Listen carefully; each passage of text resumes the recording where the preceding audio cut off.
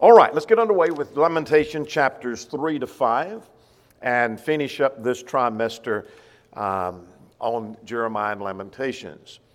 If this were an interactive class, as the next one's going to be, one of the first things I would ask is, what has impressed you most? I like asking that question at the end of a study about the book of Jeremiah and the book of Lamentations. So I'm not asking for you to react, but just think on that for a little bit, because each time I study a book like Jeremiah, I've taught it many times, but each time I teach it again, there's something about that that impresses me more than it did the time before. There'll be something that I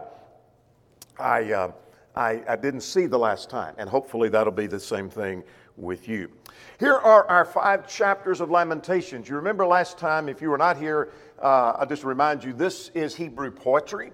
This is written as funeral dirges or funeral songs, with the last one being somewhat of an exception to that, and we'll get to those exceptions, and you're looking for that in your handout a little bit later. But these are 5 separate songs. So when we go from chapter 1 to chapter 2, which we did last week, this is a separate song. There may be something mentioned there that was also already mentioned in the first song, but this is a separate song. This is a separate poem. So these are poems or funeral dirges or funeral songs. So there are 5 of those, so the book divides itself naturally into 5 sections. So we had the suffering of Jerusalem, chapter 1. We're going to see that again in chapter 3. And we're going to see it again in chapter 4.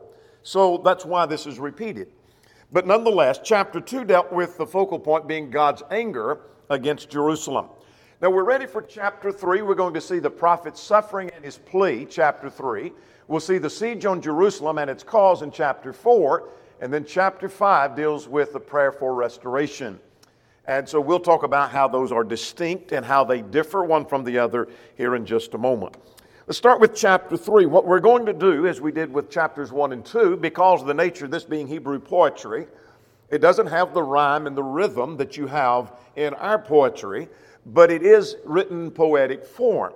And so there'll be a statement made, and then another statement made very similar to that again, and maybe another statement made. That's the nature of Hebrew poetry.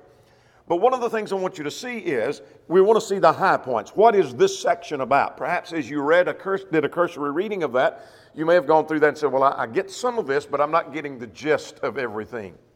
That's what this class is about. We want to get the gist of what Lamentations 3, 4, and 5 are about. So here's what chapter 3 is about. It deals with the prophet Jeremiah, and I think he is the author. Some think not. We talked about that last time. But it deals with the prophet's suffering and his plea. And so we see 4 things that happen here in chapter 3. We're going to see that Jeremiah's suffering in verses 1 to 18, that his hope is in the Lord, and then we'll see the plea to Jerusalem to make a change, to repent, and then there's the plea to the Lord for deliverance. Now, the first 18 verses, as we start into that, seem on the surface like he's lashing out at God. And he reminds us of another Old Testament character who is the Old Testament character of Job. There's going to be some language very similar to that, and you're looking for that in your handout at some point. We'll come to that a little bit later, particularly at verse 12, where he talks about being set up for target practice. But unlike Job, Jeremiah immediately turns in the same song and talks about how God is his defense and God is his mercy, and how that God has not left us, but our hope is in God. So we can't stop at verse 18. In other words, we wouldn't want to read verses 1 to 18 and then quit and say, this is Jeremiah's picture. There's a greater picture than that. So let's work through this and hit the high points. Jeremiah talks about following the siege, the final siege, where Jerusalem fell. Following that, he feels all alone. So get the picture in verses 1 to 3. He said in verse 1, I am a man who's seen affliction, the rod of his wrath. He has led me and made me walk in the darkness and not in light. So he pictures, and again, this is poetic, much like some of our songs, where there is some poetic license that are used. Not literally he's in darkness, but it's like being led in darkness and not in light. I feel lonely. You feel lonely in the darkness. Surely he's turned against me time and again throughout the day. So he feels like he's just walking alone. There is no help. I feel so lonely in this, following this siege. I feel like I'm in darkness and not in light. All right, that's part of his suffering. Let's get verses 4 to 6. The point here is that he hurts. He said, He aged my flesh and my skin and have broken my bones. He has besieged me. He has surrounded me with bitterness and woe.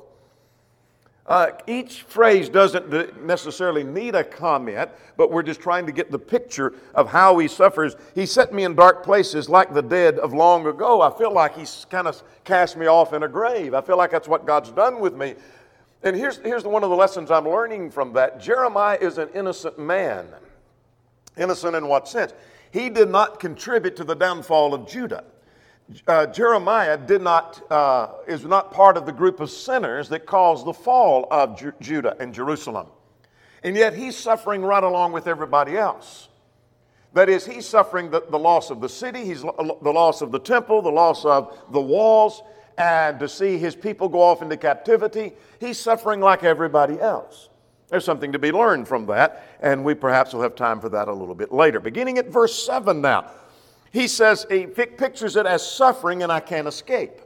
That he has hedged me. Now this is the similar language of Job. Job talked about being hedged, and that he hedged me in so that I can't get out, and has made my chain heavy. I feel like I'm chained, and it's a heavy chain and I can't move. I feel like there's a wall put around me and I can't get out. And I cry and he shuts out my prayer.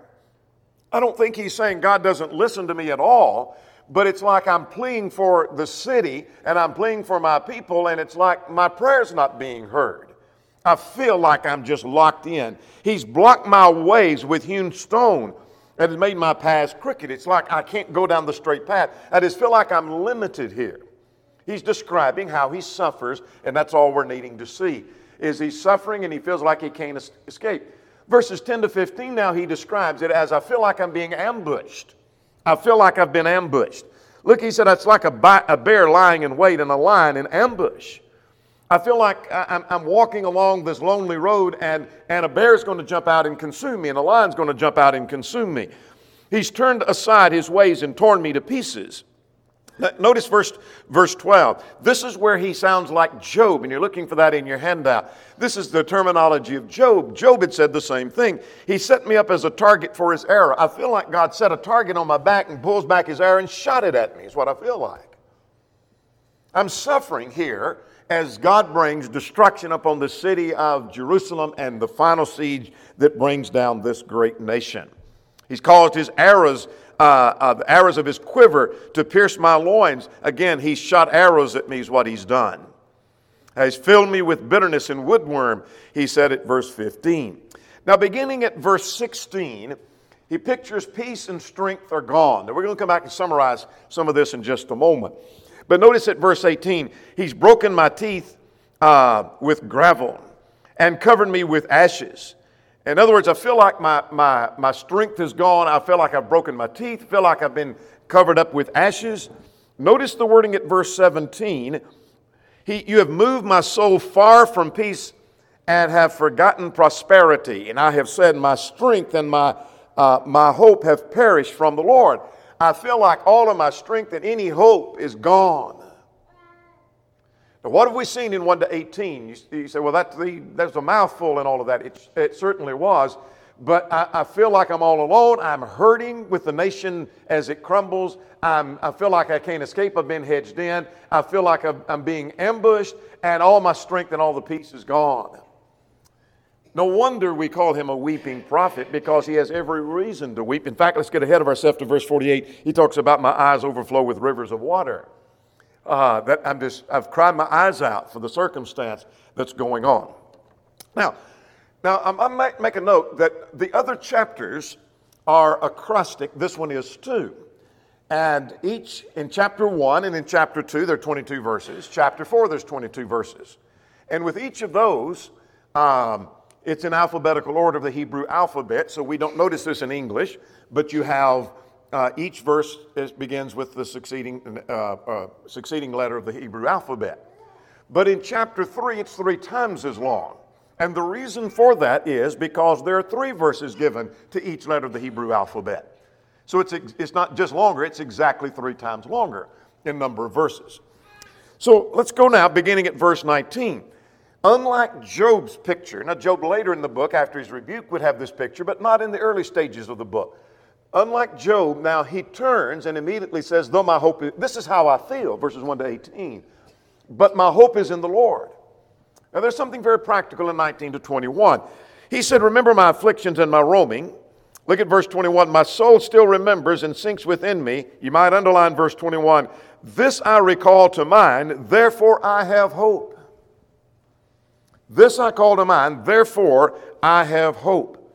And so what I'm learning from verse 21 is that he remembers, and when in the midst of this horrible suffering that he's going through, the prophet sees hope, and when he remembers that hope, that stirs this hope within him. When I realize the mercies of God, I remember how merciful God is, and I remember what God has done, then that stirs hope within me. Now, something very practical in that, which ought to be obvious, when we're going through troubles and we feel like we're hedged in and we feel like that times are difficult for us, if we just remember what God is and what God has done, instead of focusing on the problem, focus on God, hope will be reborn within us. And that's what Jeremiah is saying. Now, in verse 22, he makes the point that God is faithful. He said, through the Lord's mercies, we are not consumed because his compassion fails not. Look at verse 23. They are new every morning. Great is your faithfulness.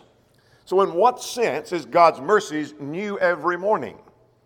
You're looking for that in your handout if you hadn't noticed that question yet. It's new in the sense that it's fresh and it's abundant. God's mercies never get old. There's some things that you have and then a year later it's old and it's the same thing it was a year ago. There's nothing fresh about it. You don't have any more of it. But the mercies of God is fresh as if it's brand new today. And there's an abundance of it. You get more and more and more and more, and it's constantly fresh. It never grows old. It's as fresh today as it was at the very beginning of time. So his mercies are abundant. And notice he said, great is your faithfulness. God never lets us down. So what he's focusing on is our hope is in the Lord. In the midst of all this crisis, in the midst of this siege, God is obviously faithful. 25 and 26, the Lord will bless those that serve him. And there's the problem, is they had not served him. Look at verse 24. The Lord is my portion, therefore I hope in him. The Lord is good to those who wait for him. So what does it mean to wait for him? It means to serve him. It means we're going to serve him. To the soul that seeks him. There's your Hebrew poetry, another way of wording the same thing. Waiting on the Lord and seeking the Lord are parallel. So those who wait on the Lord, those who seek the Lord, it is good that one should hope and wait quietly for the salvation of the Lord. In other words, be patient, because through all these trials, through this siege, through the captivity, because the Lord will bless those that serve him. Now, verses 27 to 30 talks about there's benefit to be drawn from this suffering. There's some benefit from that. You see, this is a New Testament principle as well. Look at verse 27. It is good for a man to bear the yoke in his youth. In other words, what if it goes well and he never experiences any problems, any trials or tribulations all through his life till he gets into his golden years? Well, he'd be fortunate, I suppose, in one sense. But I would hope that you would have the attitude as you look at your children and grandchildren that you hope they go through some struggles in their life because of the benefit they get from that. And he talks about that right here beginning at verse 27. So it's good for a man to bear the yoke in his youth. Let him sit alone and keep silent because God has laid it on him. Let him put his mouth in the dust that there may be hope. In other words, when he finally bows down completely to the ground, because of the struggles and the trials and the tribulation he's going through, he begins to recognize his only hope is in the Lord. When we're driven to our knees, we recognize we have nothing else but God. And so he said it's good for a man to have this yoke in his youth. Let him, look at verse 30, let him give his cheek to the one who strikes him and be full of reproach. And for the Lord has not cast him off forever. Now we'll come back to verse 31 here in just a second. I think the point is there is benefit in the suffering. So even though Jeremiah says this is terrible, this is really terrible, it drives us to our dependence upon God, is what it does.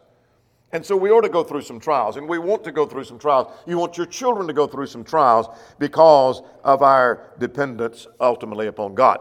Now, notice beginning at verse 31, the problem is not caused by the Lord. And yet, if we only had verses 1 to 18, it sounds like God did all this to us. So Jeremiah clarifies the point, God didn't do this to us. So look beginning at verse 31. For the Lord will not cast off forever, though he causes grief, yet he shows compassion according to the multitude of his mercies. For he does not afflict willingly nor grieve the children of men. In other words, the Lord doesn't arbitrarily say, you know what I want to do? I think I want to cause some trouble for man. And so watch what I do to Judah. I'm going to stir it up over there and I'm going to cause their city to crumble and fall. That's not what God does. God didn't cause that. God doesn't cause that at all. Now, beginning at verse 34, and so evidence of that, okay, the Lord doesn't want injustice. The Lord doesn't want injustice. Look at verse 34. To crush under his feet all the prisoners of the earth and turn aside the justice due to man before the face of the Most High, or subvert a man in his cause, the Lord does not approve. Start with the last phrase. There's some things God doesn't approve of. God doesn't want. What does he not want? He doesn't want to subvert a man in his cause. He doesn't want to turn aside justice. He doesn't want to crush under his feet all the prisoners of the earth. He doesn't want just arbitrarily to say, you know what, I think I'll crush this nation. Watch them squirm. Watch them suffer. I think I'll do that to another nation. Let's see what it'll do to them. God doesn't do that. So his point is, in this song, or this point, God doesn't cause all the problems. God doesn't cause all the problems. Our hope is in the Lord. That's not where our problem is. The problem was not caused by the Lord. Verses 31 to 33, the Lord doesn't want injustice. But he says, I'll tell you what though, look at verse 37 and 38. The Lord is in control. We see this principle all through.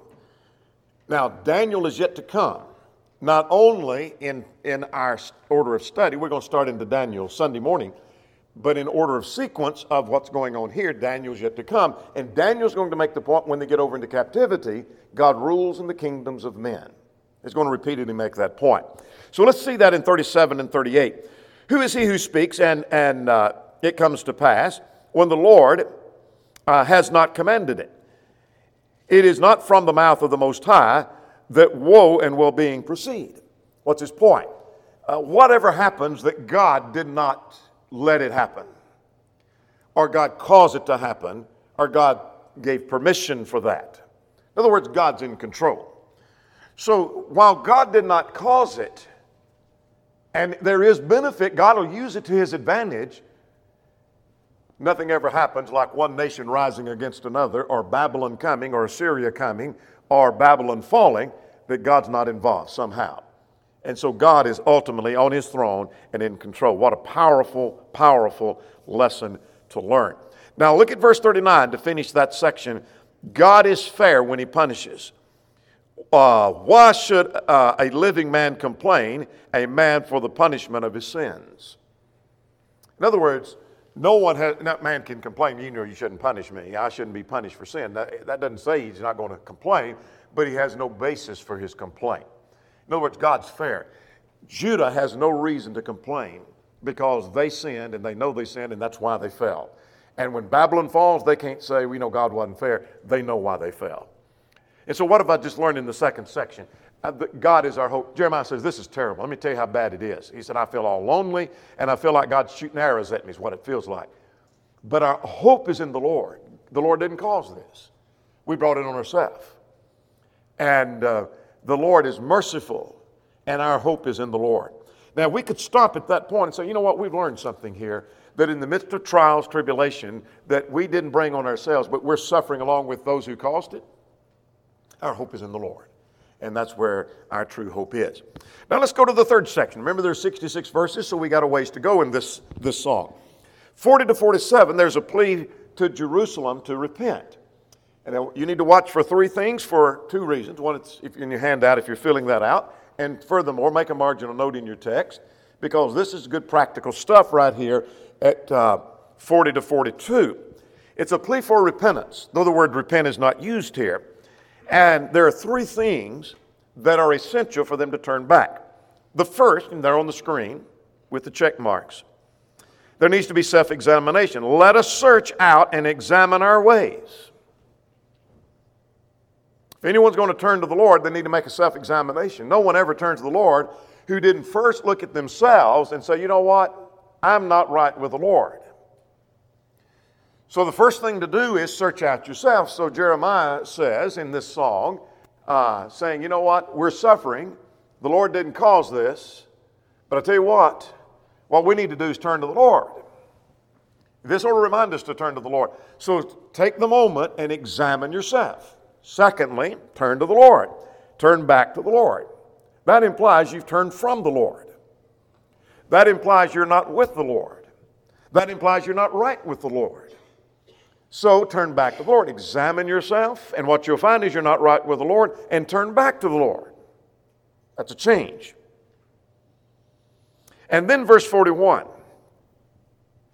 Let us lift our hearts and hands to the God of heaven. Notice the wording here at verse 42. We have transgressed and rebelled, and you have not pardoned. I don't take that to be a complaint that you hadn't pardoned us. You hadn't pardoned us because we've sinned. We've still got sin we need to deal with. And so here was a confession and acknowledgement. So do a self-examination, turn to the Lord, and acknowledge that sin. And that was what hadn't been done. Had that been done years earlier, this siege would not have happened. Now let's begin at verse 43 now and talk about sin separates us from God. I'm going to hit the high points and don't have time to deal with all of that because we got to get the fourth and the fifth song. So in this section, 43 to 47, the point is simply sin separates us from God. Here's why you need to repent, verses 40 to 42. You need to repent because this is what sin does for you. It separates you from your God. You have covered yourself with anger and pursued us. You have slain and not pitied. You've covered yourself with a cloud that the prayer should not pass through. Verse 44 is most interesting. You've got a question in your handout for that.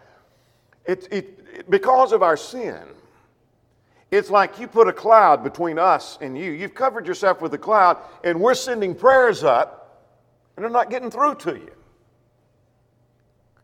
His complaint is not, God, you're not letting the prayer through, but you put that cloud there because of our sin. Do you ever feel like you pray to God and God's not hearing and you think God's not answering, and it may be that God's put a cloud between you and Him? How so? Well, because we have sinned. 1 Peter 3:7, our prayers are hindered because of our sin. Now let's jump to the next section. And this gets us down to the end of this song. Here's the plea to the Lord for deliverance. So notice the progression of thought that Jeremiah follows. We're suffering, our hope is in the Lord. He makes a plea to them for repentance, and then he turns and makes a plea to the Lord for deliverance. And so let's see what he says in this section. Starting at verse 48 now. He said, he's basically overwhelmed. Verses 48 to 54, he's overwhelmed with sorrow.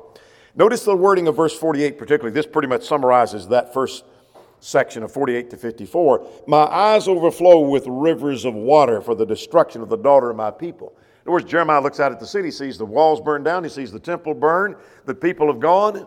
He said, rivers of water. David said the same thing, Psalm 119, 136, rivers of water run down mine eyes because they kept not thy law. That's an overstatement. Rivers of water. In other words, have you ever heard somebody say, I've shed barrels and barrels of tears? Not literally, but I mean, I've shed tears till I can't shed anymore. That's the way Jeremiah felt. Now, let's notice at verse 55, the plea here is to punish the enemy, the one that caused this. Now, there's a couple of thoughts here that I'll get to at verse 60 and 61 in a moment, but he said, I called on you from the lowest of the pit, and notice at verse 60, you have seen all their vengeance, all the schemes against me. In other words, he's making a plea that the enemy would be dealt with. And let's get verse 61, then we'll talk about who the enemy may be. You have heard their reproach, O Lord, all their schemes against me, the lips of my enemies. I think there's two thoughts about who the enemies are. One is, and I think it's the predominant thought and most likely is the case, he's talking about in context with the siege, that it's Babylon. And so it's an enemy nation. In this case, it would be Babylon. Syria is done gone. The next empire hasn't risen yet. So I think he's probably talking of Babylon. The other idea, which is not as prominent as that, and some suggest it may be the case, that this could be some of his enemies, that if this is being written by Jeremiah, some of the enemies from among the people of Judah that were enemies of Jeremiah. And where he talks about my enemies. And so that's one reason they think that. Probably Babylon. But I'll throw that out and you do with it what you want. You probably won't settle 100% one way or the other. I haven't. Now, in verse 64, repay them, O Lord, according to the works of their hands. That gets the key of what's going on at the end of chapter 3. All right, that's 66 verses, 3 verses per letter of the Hebrew alphabet. And so we have a triple song because of that. So what do we see? Jeremiah's suffering, the hope is in the Lord, then the plea to them to repent, and the plea to the Lord for deliverance and the overthrowing of the enemy. Now let's go to the next two songs are shorter. They're a third as short as that song we just covered. So we're not going to take as much time with chapter 4 or chapter 5. We'll take even less with chapter 5. Chapter 4, what's it about? It's the siege on Jerusalem and its cause. And you say, well, we've already dealt with that. Remember, this is a separate song. And so would be sung at a different time. And so it's not intended to be just a continuation of chapter 5. So this is a song written from the vantage point of the siege, the suffering during the siege. So picture it as if you haven't, it's been a while since you've sung song number 3. We're ready for song number 4 a few weeks later. And let's see what it says. So there's suffering during the siege, and then sin is the reason. Let's talk about the suffering in chapter 4. Again, we'll just hit some of the high points. He says in verses 1 and 2 that Judah is like gold that has been tarnished. And so he said the gold has become dim. How changed is the fine gold. And the stones of the sanctuary are scattered. The head of every street, the precious sons of Zion, valuable as fine gold, how they are regarded as clay pots. You see, fine gold is very valuable. But not only is it tarnished, but it's like a value like the clay pots, which are worthless. So here's a city that was in all of its fine glory, is not only tarnished, but like clay pots. How she has fallen. All right? There's extreme hunger, verses 3 and 4. We saw that in Jeremiah, where there was the famine and there was extreme hunger toward the end of the nation. We see that here following the siege, that even the jackals present their breasts to nurse their young, but the daughters of my people have become cruel, like ostriches in the wilderness. The tongues of their infants cling to the roof of their mouth. The young children ask for bread, and no one breaks it for them. And the children are crying for something to eat. No one's giving them anything. Not out of cruelty. They don't have it. There's hunger. This is just descriptive of the suffering during the siege. All right? The next thing he mentions, they had lived in luxury. Now they would welcome an ash heap. Look at verse 5. Those who ate delicacies and are desolate in the streets, and those that were brought up who were brought up in scarlet embraced ash heaps. Can you imagine the wealthiest of people that had their scarlet and had their fine gold, etc., are sitting off over here, and the best they can hope for is sitting in ash heaps. This isn't good. This isn't good at all. Look at verse 6. He pictures it as being worse than Sodom when it fell, verse 6. The punishment of iniquity on the daughter of my people is greater than the punishment of the sin of Sodom, which is overthrown in a moment. Look at verse 7 and 8. The picture here is those that looked healthy now look like death warmed over. Her Nazarite was brighter than snow and whiter than milk, and those were more ruddy in the body than rubies. But now their appearance is blacker than soot. They go unrecognized in the streets. Have you ever seen somebody that was a picture of health at one point in their life, and you hadn't seen them in a good while and they've been sick, and when you see them, you don't even recognize them anymore? You say, man, to use an expression from my childhood, they look like death warmed over. I mean, this is awful. And he said, that's what they look like. They were once healthy. This is how the suffering was. Let's go further. Look at verse 9. It's a painful death. In other words, it would be better, if I might put this in verse 9 in a modern day paraphrase, I wish somebody would just shoot me. That's a lot easier than quicker than starving to death. That's a painful, slow death. This siege is not fun. Very painful. And then finally, they reach the point they're eating their own. Some think perhaps that may just be a descriptive of how bad it was. Others think it's perhaps literal, and I take it to be literal, that some had reached the point they're eating their own children. Some in Israel had reached the point they were sacrificing their children to idols, so getting rid of the children wasn't a big problem. And so now perhaps they're using some of their children even for food, if it be literal. So that's the suffering during the siege. Now let's finish up that chapter by looking at the sin being the reason. I want to notice three things primarily here. And you're looking for this in your handout, and that's the first three things you see on the bullet points here. Let me start at the end in interest of time, and then we'll go back to those three. Verse 22 emphasizes they sinned. Here's the problem. And then the point is about Edom. Edom will face the same punishment. Edom would gloat over the fall of Judah, but Edom's going to face the same punishment. You're going to be punished no better. These were enemies, by the way, and Judah and Edom. And he's saying you're going to be punished the same way, with the same punishment. Now let's go back and get those 3 points. What led them to this point? Well, first of all, their leaders led them astray. Their leaders led them astray. Look at verse 13. Because of the sins of the prophets and the iniquity of the priest. In other words, their false teachers and their priests led them astray. As the leaders go, so go the people. We've made that point several times. They finally reached the point they're done with these leaders that they put so much confidence in. They lose all confidence in them before it's over. I think that's the point of verse 15. They finally tell them to go away, do not touch us. But a second reason is they lost respect for God's leaders. Look at verse 16. The face of the Lord is scattered. The face of the Lord scattered them. He no longer regards them. The people do not respect the priest nor show favor to the elders. See, that's no different than today. When people lose respect for God's people and they listen to the false prophet, they're gone. They're gone. They're gone. And verse 17, here's the third thing, that they reject God and put their confidence in man. Still our eyes failed us, watching vainly for our help. In our watching we watched for a nation that could not save us. That's Egypt. You say, how do you know? Because in Jeremiah, that was the nation they turned to for help. And they were no help. They didn't save them. And so vainly we watched for this nation. Are you going to come and save us? Are you going to come and deliver us from Babylon? Didn't happen. So sin is what brought them to this point. And how did they get there? Because their leaders led them astray. They had no respect for God's leaders, and they had more confidence in another nation than they did in their God. And this is why this happened. So this song kind of reminds them of this is what brought this all on you. This could have been avoided. You hate to kick a guy when he's down. They're down, but this is making the point. You brought this on yourself. You brought this on yourself. All right. We've got time to go through chapter 5 now.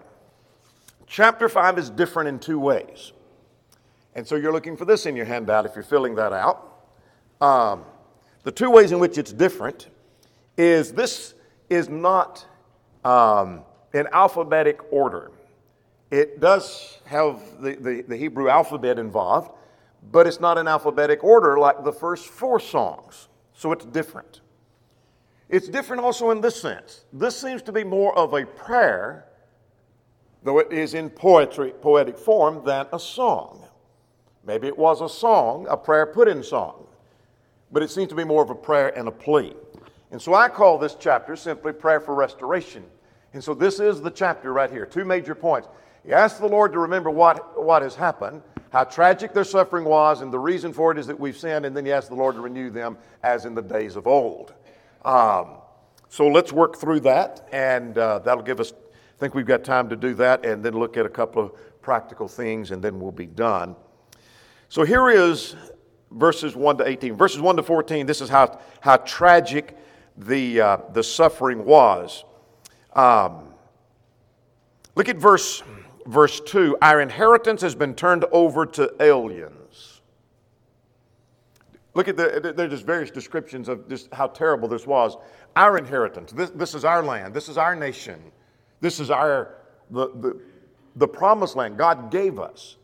and it's been turned over to Babylon. They're in control. Our houses to foreigners, verse 2. We have become orphans. Our mothers are like widows. We pay for water to drink. In other words, water was so scarce and because of the famine that we happened to pay for water.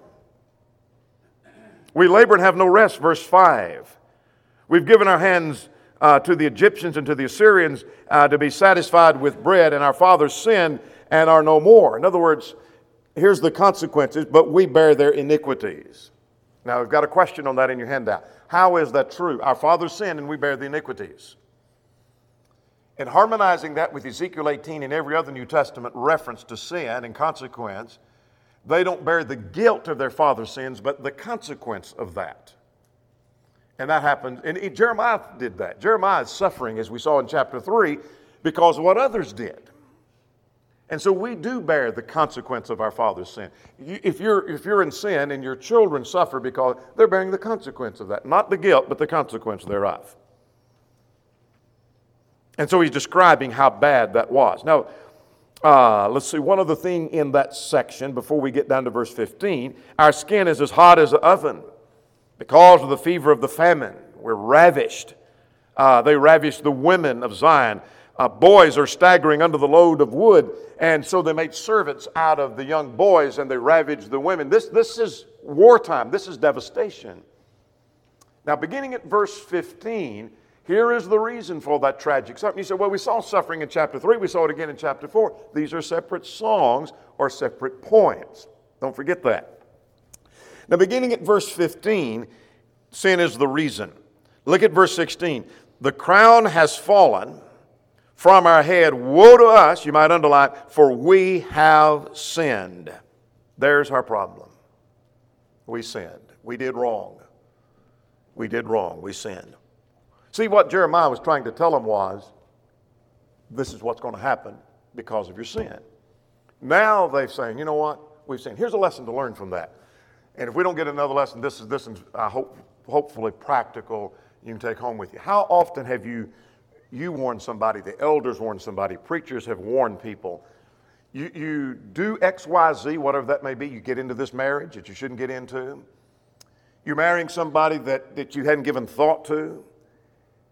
And here's someone that's not serving the Lord, and you get into that marriage and it's going to cause heartaches. And they do it anyway. Then what happens a few years later? They come up crying about their problems that could have been avoided. That's what we were trying to tell you to avoid. And you know, Jeremiah's got to be thinking, I told you this was going to happen. I told you. I wasn't the only one. Isaiah told you. And Hosea told you, and others have told you. And look what happened, and now you're crying because of the mess that you're in. And they're saying, we've sinned. That's what we tried to tell you. Let's get 19 to 22 to finish up. The point here is, renew us as in the former days. You, O Lord, remain forever. That is, He's eternal. He doesn't change. Your throne's from generation to generation. Why do you forget us forever and forsake us for a long time? Turn us back to you, O Lord, and we will be restored. Renew our days as of old, unless you have utterly rejected us and are very angry with us. Restore us back to where we were. Well, that happens. That ultimately happens twofold. One, when they come back from Babylonian captivity, and ultimately in the Messiah. I don't know about you, but Lamentations meant more to me this time going through it than it ever has, and hopefully it has for you. And same thing with the book of Jeremiah. Last week we mentioned 3 practical things to watch for in the book. There are many more, but these are 3 things. We listed them last week, so if you wrote these down, you've already got them. And that is, here's some things we learned. God's warnings came true. We just talked about that. Jeremiah said it's going to happen. It did. Told you. Told you it's going to happen. Consequences of sin we bring upon ourselves, and the consequences of sin are great. If I learned anything, suffering was terrible. We saw that in every chapter. It was terrible. It was terrible. And the reason for it is because they have sinned. Well, that's the end of Jeremiah and Lamentations. That's the end of this trimester. Next week, we go into the study of hermeneutics. And I meant to say earlier, don't let that word scare you. It just means how to interpret the Bible. I think you'll find the class interesting and exciting. It's going to be interactive. At least the second half of it will be, second half of each class. And so come and be prepared for that. That's the end of Lamentations.